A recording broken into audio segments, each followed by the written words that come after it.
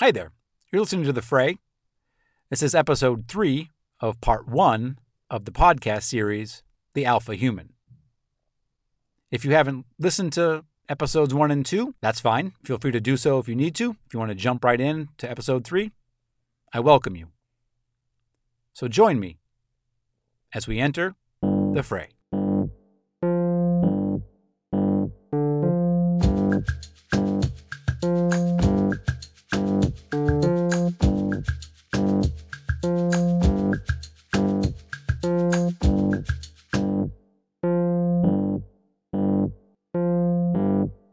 As a child of the late 70s and early 80s, I grew up watching game shows on TV.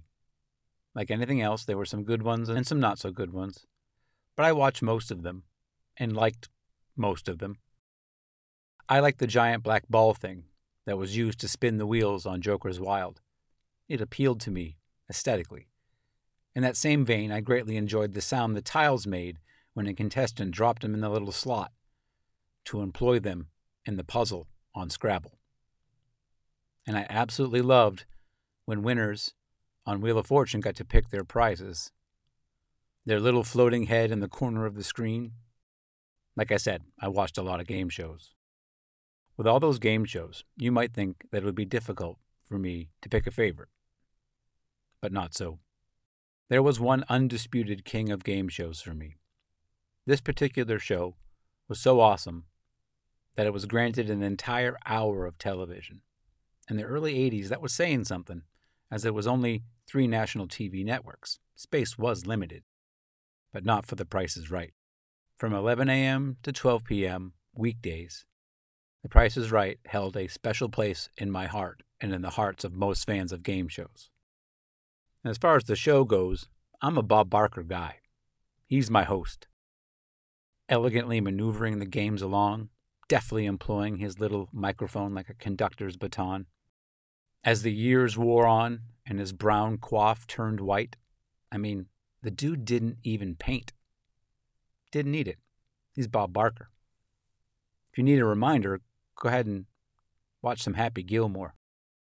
As the years passed, Bob never wavered, always reminding us to help control the pet population by making sure to spay and neuter our pets.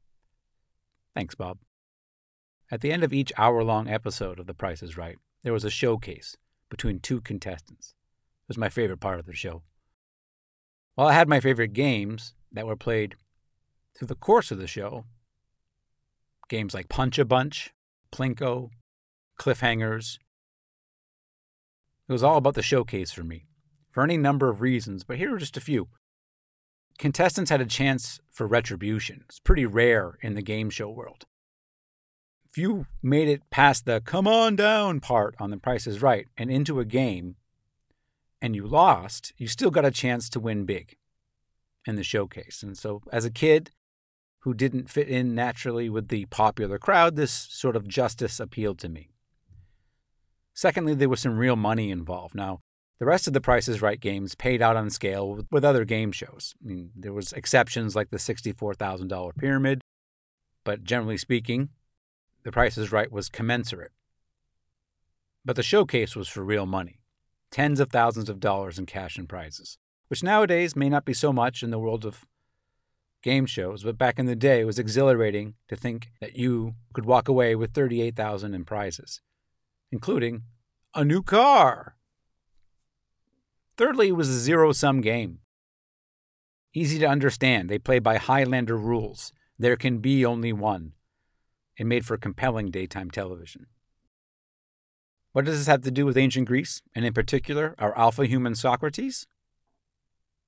Speaking as a fan of both, I would love to see the older, say late 60s Socrates on The Price is Right.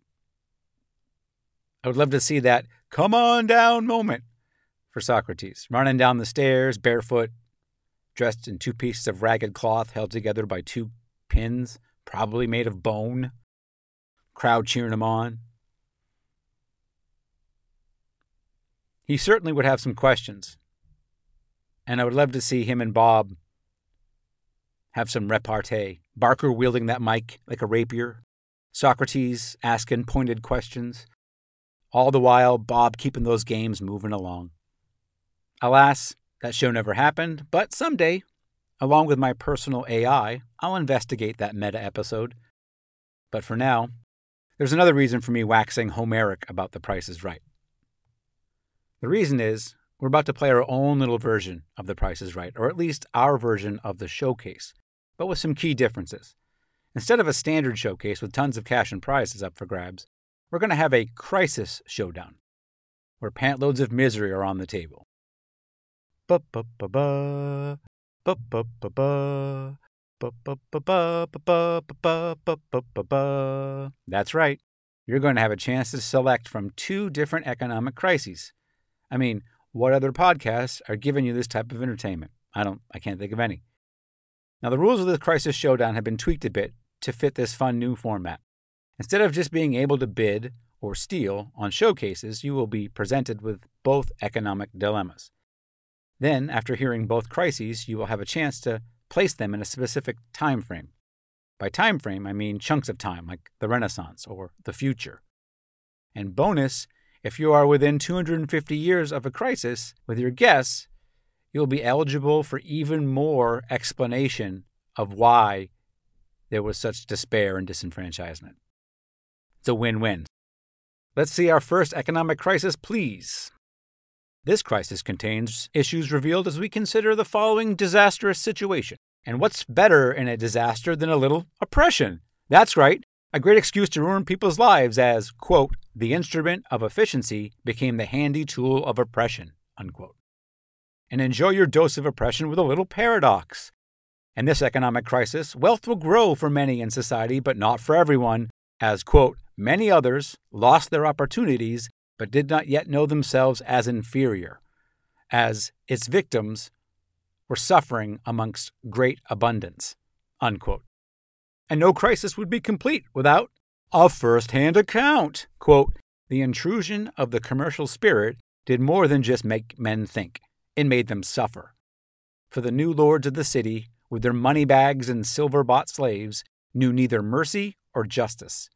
Gold and silver were in their houses, but iron was in their hearts, unquote.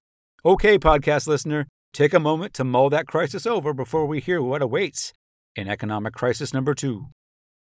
Ba-ba-ba-ba, ba-ba-ba-ba, ba-ba-ba-ba-ba-ba-ba-ba-ba. Welcome back. All right, podcast listener, here is economic crisis number 2. This crisis is filled with trouble designed to mine even the strongest of economies into why, quote, growing the economy and increasing efficiency were goals most of us put first. If certain communities, towns, and people suffered in this, it was all for the greater good in the name of progress, unquote. And how can one imagine a crisis where a group of people find themselves on the wrong side of the line? Quote, they are left with a world where their sense of home, family, and community won't get them anywhere, won't pay the bills, and where their jobs are disappearing, unquote. No march of progress would be complete without focusing only on, quote, what could be measured, and that meant material wealth.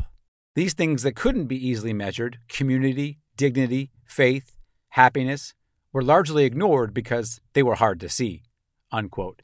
And to cap off this fabulous crisis with some real sense of desperation as, quote, the people left in these communities who saw their factories disappear, their downtowns devastated, their neighborhoods filling with drugs and despair, had nowhere to turn. Okay, podcast listener, what time frames do these 2 economic crises belong to? I'll admit it, it's not a very hard showdown. All you got to do is put 36 and 119 together, and you're going to be able to determine that one crisis is taking place in and around ancient Greece, and the other is happening to us right now. Congratulations, you've won further explanation. And as to why the numbers 36 and 119 need to be combined to reach that conclusion, well, there is no reason. It's as arbitrary as adding up 2 and 2. The fact that you are adding 2 integers together matters. If the saying was about simplicity, then it would say when you put 1 and 1 together. It doesn't, so 36 and 119 are as sufficient as the number 2. But I digress. The information and quotations I used for the economic crisis that afflicted Greece in the 7th and 6th century BC was from our boy Alfred Zimmern and his book, The Greek Commonwealth. From that text and other online sources, you heard quotes from Mr. Zimmern himself, historian Herodotus, and poet Hesiod. Hesiod's a newcomer to the podcast. He was a popular poet for the common man, sort of a populist with a conservative bent. Homer was sort of city. Hesiod was country. Think of it that way. The information and quotes I used for the second and still ongoing financial crisis that we currently find ourselves in is from a book entitled Dignity, Seeking Respect in Back Row America, and is written by a photojournalist named Chris Arnade. Super highly recommend his book. Let's get back to those eerily similar crises. It is striking how it sounded like the same crisis. It sounded like I was reading maybe newspaper clippings from one thing. And a quick check of the scoreboard confirms that these two crises took place over 2,600 years apart. It's kind of stunning to think of it that way, in the sense because they seem to have so much in common. And why is there such commonality between the crisis afflicting ancient Greece and the one afflicting our world today? They both share human suffering, both psychological and physical. They also share the feeling of being left behind, or worse, ridiculed and mocked by those on the other side. Being, quote, mocked and stigmatized, unquote, is how the modern book, Dignity book, put it, and, quote, hated by progressives is how it was put in the ancient text. These two phrases are connected despite being separated by almost 3 millennia. Though I just listed at least 3 things that we have in common with our ancient Greek counterparts when it comes to financial crises, I still do not think that I've gotten to the root of the what or the why. So I'd like to introduce a new feature on the podcast. It's a feature that benefits me. Awesome. I call it a try-gression. I'm going to try out something new from a thought standpoint or an idea standpoint in sort of trying to figure out why these two economic crises seem so similar. So if it seems like I'm going a little bit off the reservation when it comes to Socrates, there's a reason why it's called a try-gression. So join me as we try-gress. What exactly caused the financial crisis? I was trying to simplify what is sure to be a complex answer into 1 or 2 main reasons.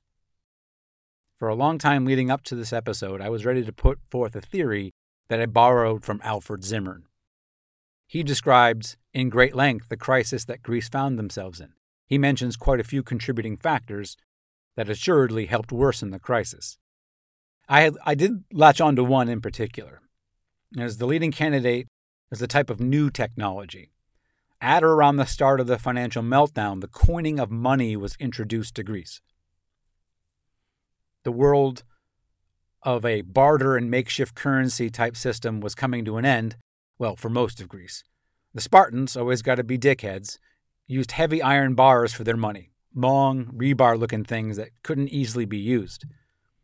It was effective at making them extremely frugal, and as no one wanted to trade with them.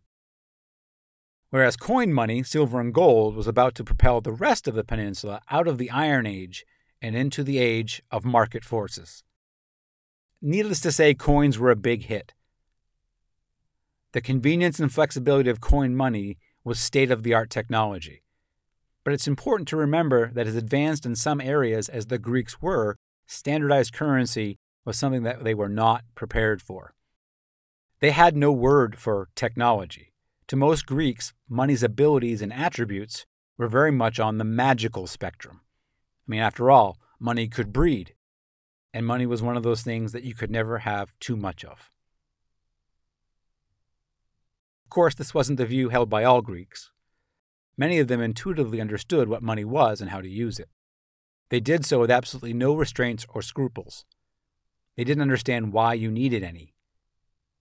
Like most alchemists, it was a matter of finding what worked and rinsing and repeating. It wasn't science, where experimentation, peer review, and other facets assure factual accuracy. And once wealth started to flow from one side of society to the other, the proverbial gas pedal was never taken off the floor. So that leaves us with 2 groups, 2 coalitions. One consisting of members who understand utilize and generally benefit from coin money, the other consisting of members who do not understand, do not utilize, and generally are harmed by the introduction of coin money.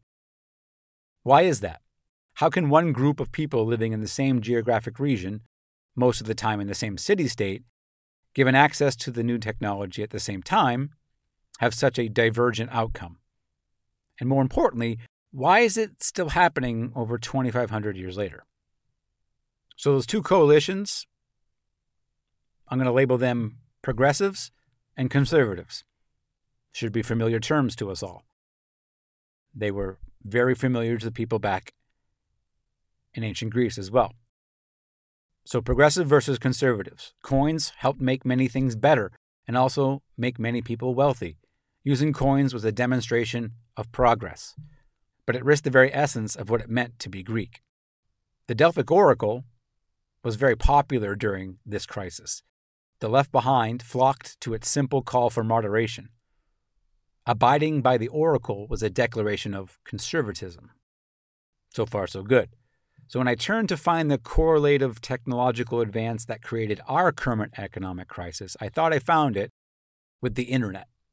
It seemed at first to be a good fit, but when I thought about it some more, it became apparent that the internet was not to blame for our predicament. In fact, I decided that technology as a whole was not to blame for either economic crisis. Coins, while exacerbating the long-standing issues between city dwellers and country dwellers, was not the cause of the economic crisis at the 7th and 6th century BC. The internet, while exacerbating the long-standing issues between the back row kids and the front row kids, was not the cause of our current economic crisis. So what gives? If it's not technology, what is it? Now I'm going to say it was and is, because I think it's still going on at least, a few things that conspire to create a society-changing economic crisis. And I'm going to make it pretty simple. I think you have to have three things. And I think we share this with our ancient Greek counterparts. So first, you have to have adversaries. 2 coalitions, minimum. We have them. We have many small coalitions, I'm sure, but we have the 2 main ones. Again, I'm labeling it progressives versus conservatives. 2, you have to have a rapid pace of technological change. That's an easy box to check off for both them and us. And the third factor is that you have to incorporate evolution. And that's a heavy entry there at number 3. A lot to unpack when examining social forces with an eye to evolutionary processes. It is hard for us to do this because we never think this way. We like to consider human behavior as being caused by and inhabited by whole individuals whose choices are guided by their themness. I choose to do something because I'm Jason. Jason likes movies, he likes baseball, he likes jazz. All that we examine as an entity named Jason doing this. That's sort of the old-fashioned way. It is another thing entirely to think of that same human behavior as a culmination of unconscious, intuitive inferences that are honed by evolution. I mean, why should that be? Why should that be strange? We use that type of thinking, evolutionary thinking, to explain so much of our natural world. And the great thing about it is that it works very well. It takes things that necessarily were at best theoretical, if not fantasy, guessing why things work the way they do, why human behavior the way it is. It takes away the guesswork and applies rigorous science to it by saying, well, if we have this behavior, we have to have had it evolve for some reason. There's no reason for us to have this if it didn't win the fight, or at least be winning the fight of fitness in the evolutionary Olympics, right? I mean, using evolutionary science to ascertain the reason for a bird's bent beak, I mean, how we get platypuses and why baboons have such exposed ass cheeks has proved highly enlightening and effective.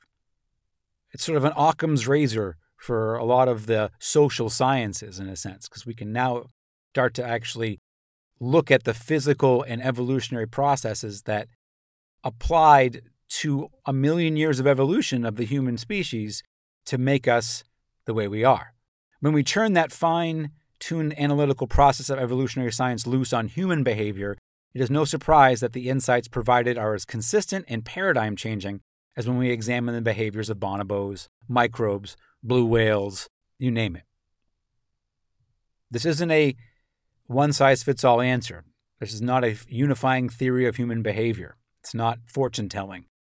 What it is taking individual instances of things that we do on an everyday basis and trying to determine why we do them based on asking the question, how did it evolve? Why is this going to help us survive?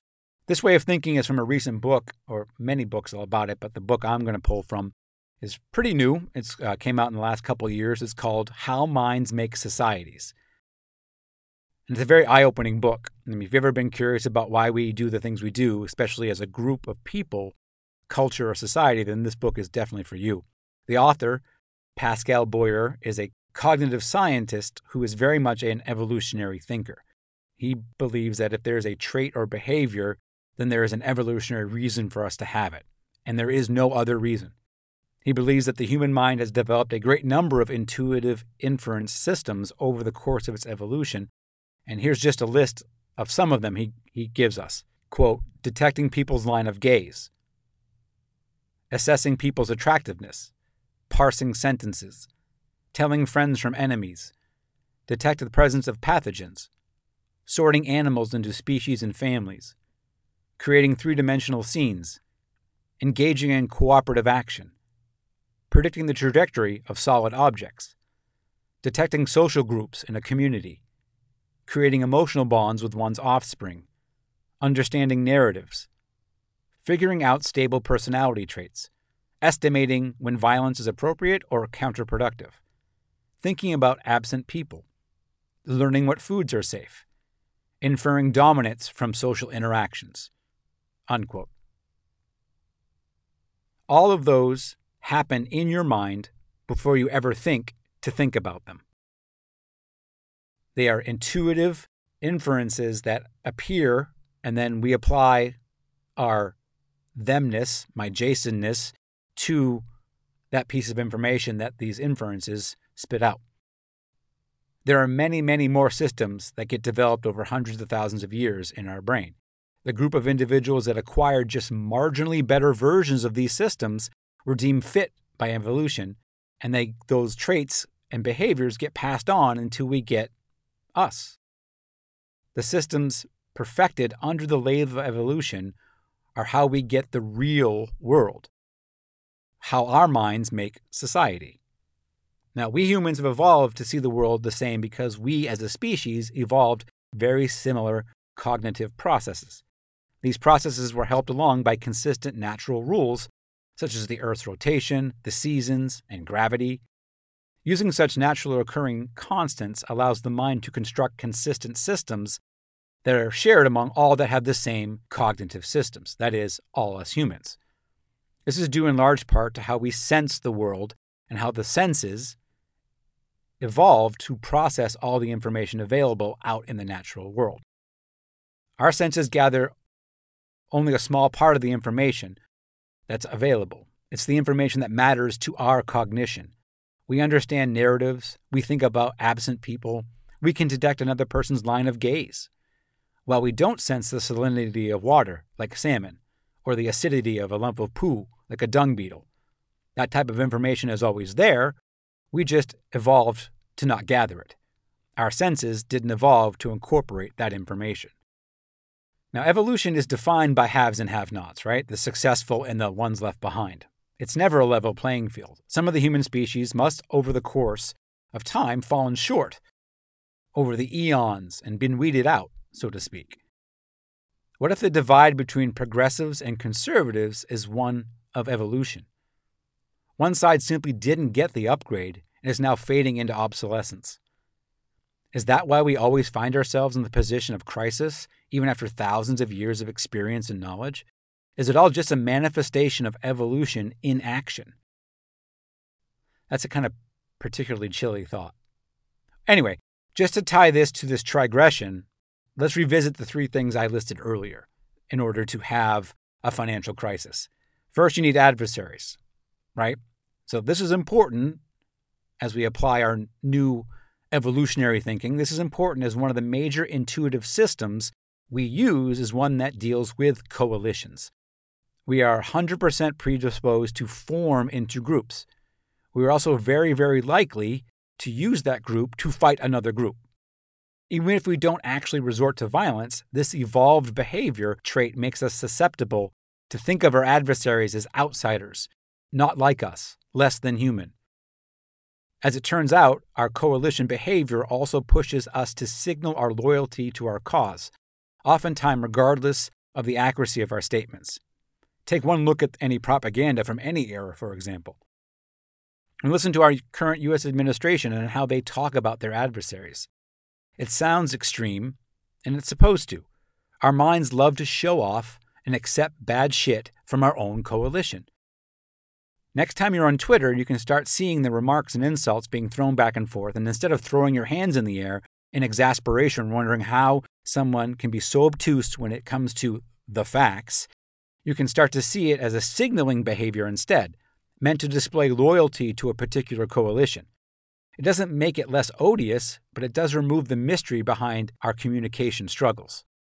Now, number two, we got our adversaries fighting now, and they're not going to lay it down. They're not going to agree to disagree. They're going to continue to try and out-display themselves on their fealty to their cause. It's going to ratchet up. People are going to double down. And then the technological advance, for the obvious reason that left without access to current technology, you will lose any game you choose to play during any time in history. You're just standing in front of a tank at that point, right? So the technology stresses that way. But it also, in the less obvious reason, that an advance in technology can expose a sneaky little evolutionary wrinkle.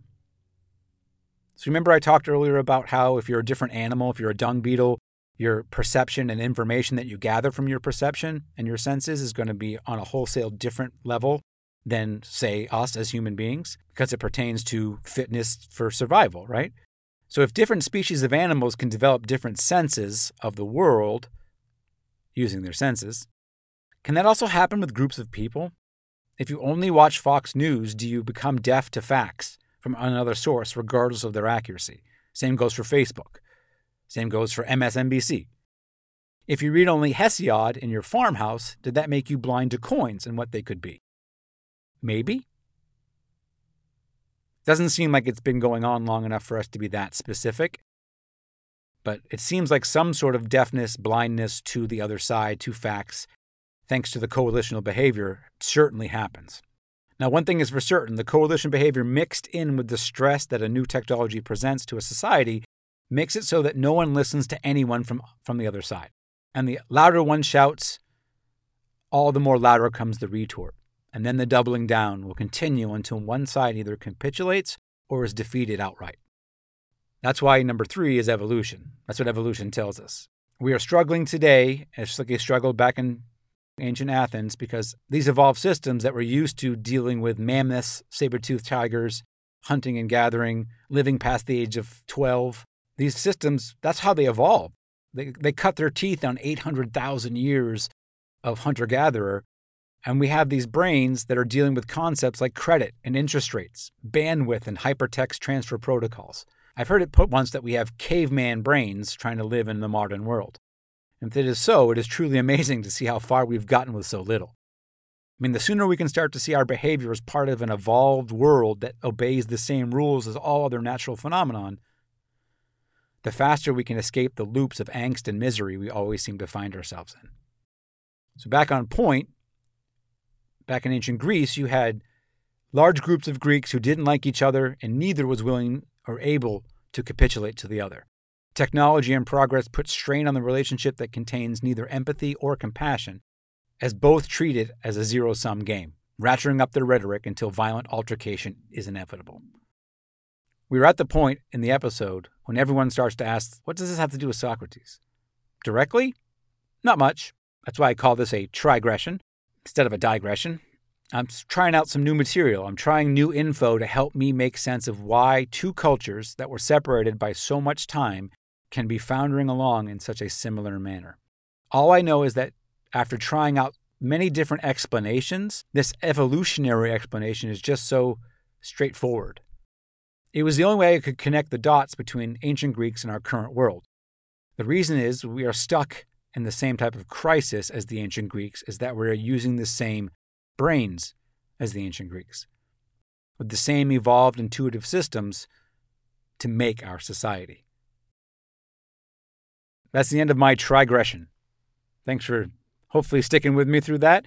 I hope you find it useful. I find the book and the idea of using evolutionary thinking behind human behavior is fascinating, effective, and this won't be the last time you hear me bring it up. So hopefully this is a little bit of a taste of trying to make sense of the world, and I find it makes me happy, frankly, to pass it along if you find it interesting, because it helps make a lot of the inexplicable explicable. So this matters to us. We have problems that could use solutions. As did the Athenians, and concerning Socrates, the economic crisis is occurring within a century or so before his birth. And if our beauty doesn't get herself cleaned up and out of a bad situation, then our beast is in real trouble. Athens is going to be hit particularly hard by this crisis, as we have been by ours. Their survival depended on how they chose to remedy their situation, and so will ours. So Athens had to resolve the crisis, and that is the main difference between the financial crisis of the 7th and 6th century BC and the one we are experiencing now, is that the ancient crisis was resolved. Ours is not. It still rages on, and if history is anything to go by, it will be some time before real change is put into effect. How will our resolution stack up to the Athenians? We adopted their form of government. Will we use their tactics to navigate our economic desperation? To quote Sammy Hagar, only time will tell if we stand the test of time. So what did they do? Declare democracy and drop the mic? No. They first had to kick the tyrant habit. The ancient tribal system that was the driving force behind Athenian politics supported dozens of oligarchies. They were not keen on reform. The system, with the introduction of metal coinage, was making the cities rich and the oligarchs richer. Looking back on this time, a century or so later, the historian Herodotus put his finger on a peculiarity in the chaos of the economic crisis, that of the populist demagogue. He had quite a bit to say about this type of leader and their leadership style.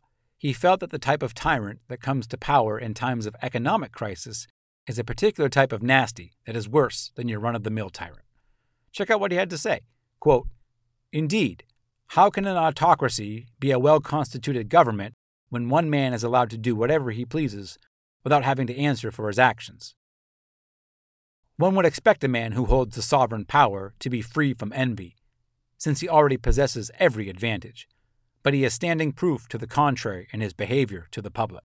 For he envies the best of those who survive under his rule and delights in the worst of its citizens. He very readily listens to calumny and is the most inconsistent of all men. If you show him respect and moderation, he is offended because he is not sufficiently honored." Herodotus goes on to say, "The tyrant changes the rights and customs of our ancestors, violates women, and puts men to death without trial." Unquote. So let me get this straight. Ancient Athens had a problem with leaders that they had a hard time holding to task. Ones that changed the rights of the people. Leaders who required fealty and regularly engaged in calumny, which means making of false and defamatory statements. Fake news. The most inconsistent of all men who delights in the worst of its citizens. So if you were wondering where we are relative in our crisis to the Athenians, then this should give you a pretty good idea. The only thing that Herodotus didn't say is that he was a big fat orange turd. Other than that, it certainly sounded like Athens had a leadership deficiency that was being trumped up by bad men supporting worse men. It's times like this when I consider how many times in my life I have felt like the only group of humanity to have to go through something, and how many times I've been proven wrong simply by digging a little into the past. Not only had someone lived through something that was in the ballpark of what we are currently experiencing, the Athenians are sitting in the same row as us, rubbing olive oil on our backs. We know what the Athenians did at this point. It remains to be seen what we will do. So where do the Athenians turn? Where do they turn to rescue them from their tyrants? They turned to poetry. That's right, poetry to the rescue. Well, really a poet to the rescue. With the city tearing itself at the seams from the economic crisis, one man chooses to go it alone and save his city. Enter the Solon. He's got a cool name. Solon. Sounds like he's from another planet. Solon. Kind of acted like he was from another planet, too. He was a poet who seized control of the Athenian government around 595 BC. And just saying, you know you're in a different world when you have poets seizing power. Now, this is the point where you want to start taking notes to compare if our leaders decide to fix our economic crisis in a similar manner. The first thing that Solon does is before he even comes to power, he makes it clear that he's not a tyrant, merely a magistrate that will step down once his plan is in place, which he will do. This is an underappreciated facet of Solon. He's sort of George Washington's the office of magistrate, starting a tradition of abdicating office after a set time. Solon was big on creating habits. He felt they were actually better than laws. Now, the first thing that Solon did when he got into office is that he abolished all debt. And I wonder if that's on the menu for our recovery plan. Next, Solon went after the spurious practice of mortgaging oneself into slavery. He forbade anyone to borrow against themselves, effectively ending that insidious form of suffering during times of great abundance. Not finished, Solon then took on the courts and put into law two key building blocks of democracy, both aimed at financial justice. The first is to declare that all citizens of Athens were able to bring a suit against another citizen regardless of social standing and wealth. This decree was specific to facilitate financial redress. If you felt slighted in a deal, you are now able to use the courts to get your money back. The last major reform of Solon's serves as a major step toward democratic self-rule. He established a just jury system designed to provide any citizen of Athens with a reasonably accurate jury of their peers. Solon allowed for any citizen of Athens to serve on a jury.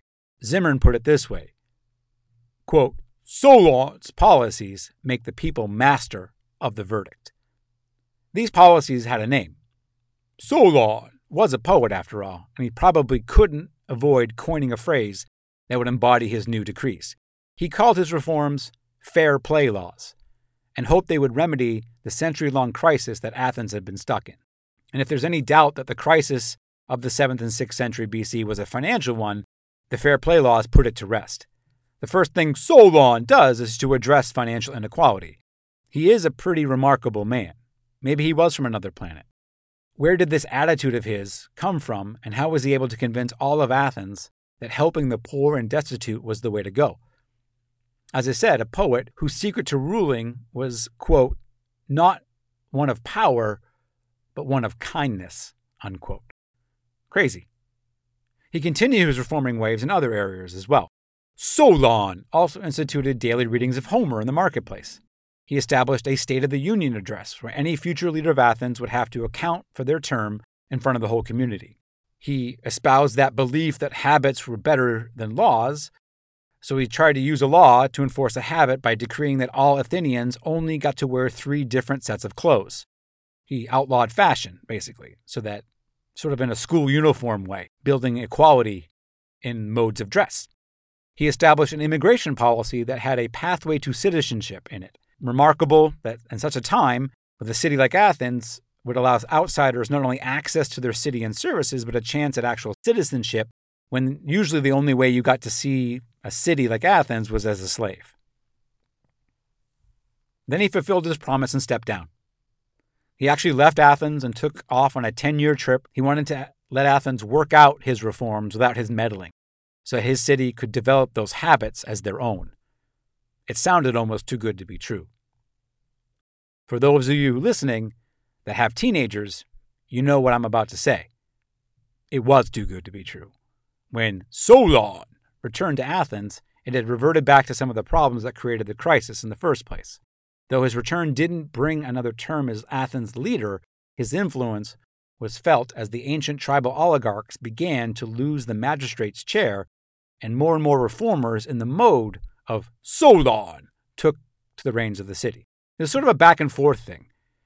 One time you get a moron, and then the next time you get a Solon, and then a moron, and then a Solon. Moron, Solon.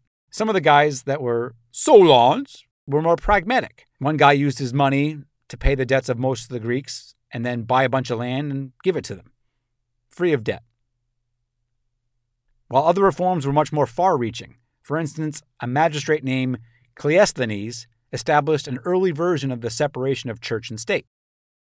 After wresting power away from a particularly odious tyrant, Cleisthenes went to work dismantling the ancient tribal system, that kept electing those oligarchs. Now, while electing those magistrates was something the tribal system was responsible for, it wasn't its actual prime function.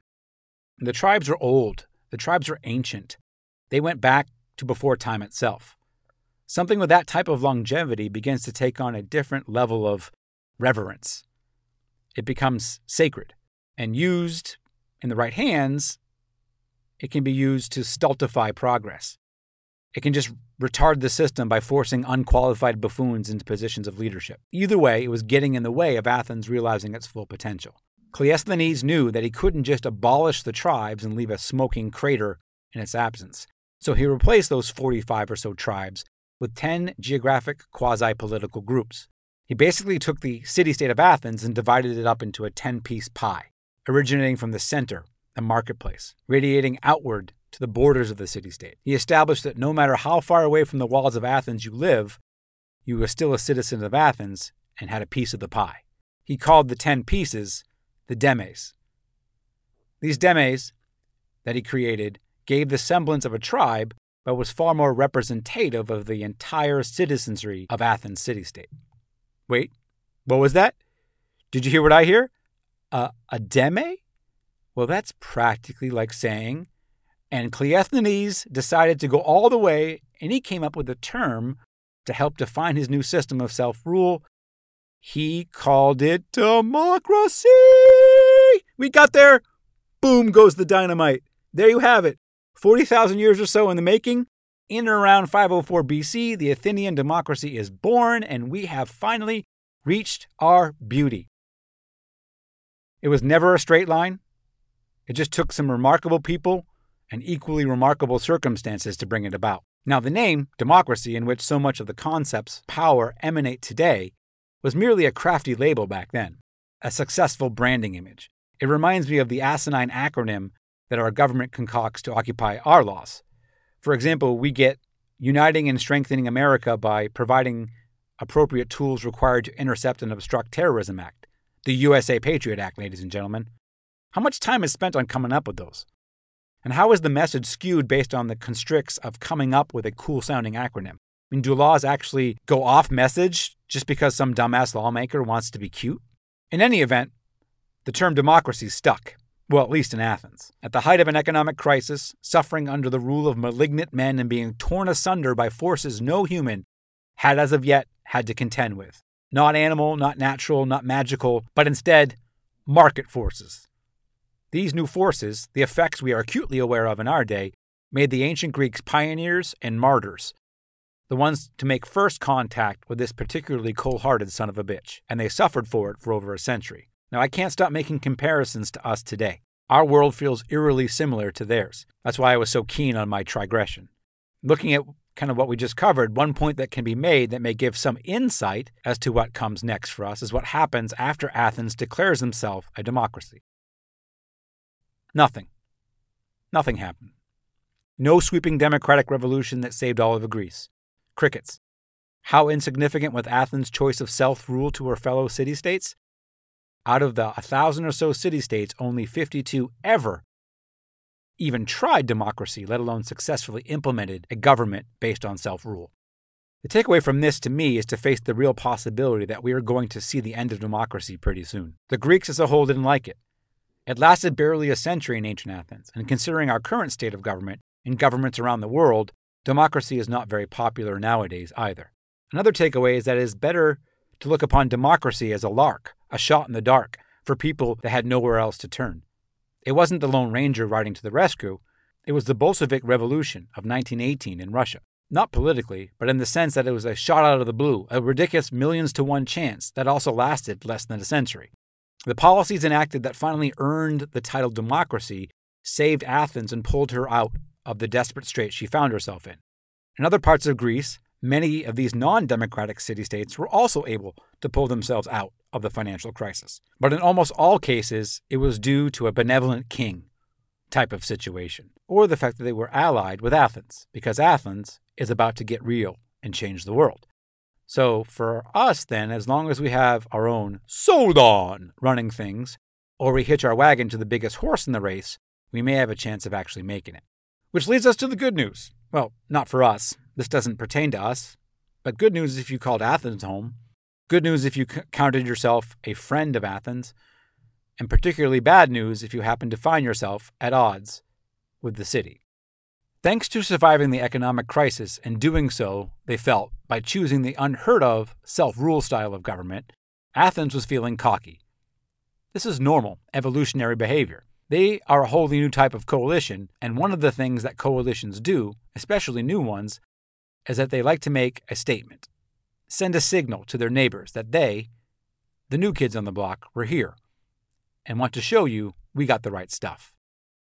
I'll let the master lay it down for you, as the historian Herodotus speaks on the subject of the signal that Athens is about to shoot that will be heard around the world. Quote, "The Athenians, when governed by tyrants, were superior in war to none of their neighbors, but when freed from tyrants became by far the first." Unquote. So who does this new Athens decide to make a world-changing statement against? Warrior poets and playwrights, along with stonecutters like Socrates' father, will send a message to the entire world at the Battle of Marathon, a story that the long-haired Persian knows all too well. That wraps up episode 3 of part 1 of The Alpha Human. I hope you enjoyed it. I look forward to the next time that you join me as we enter the fray.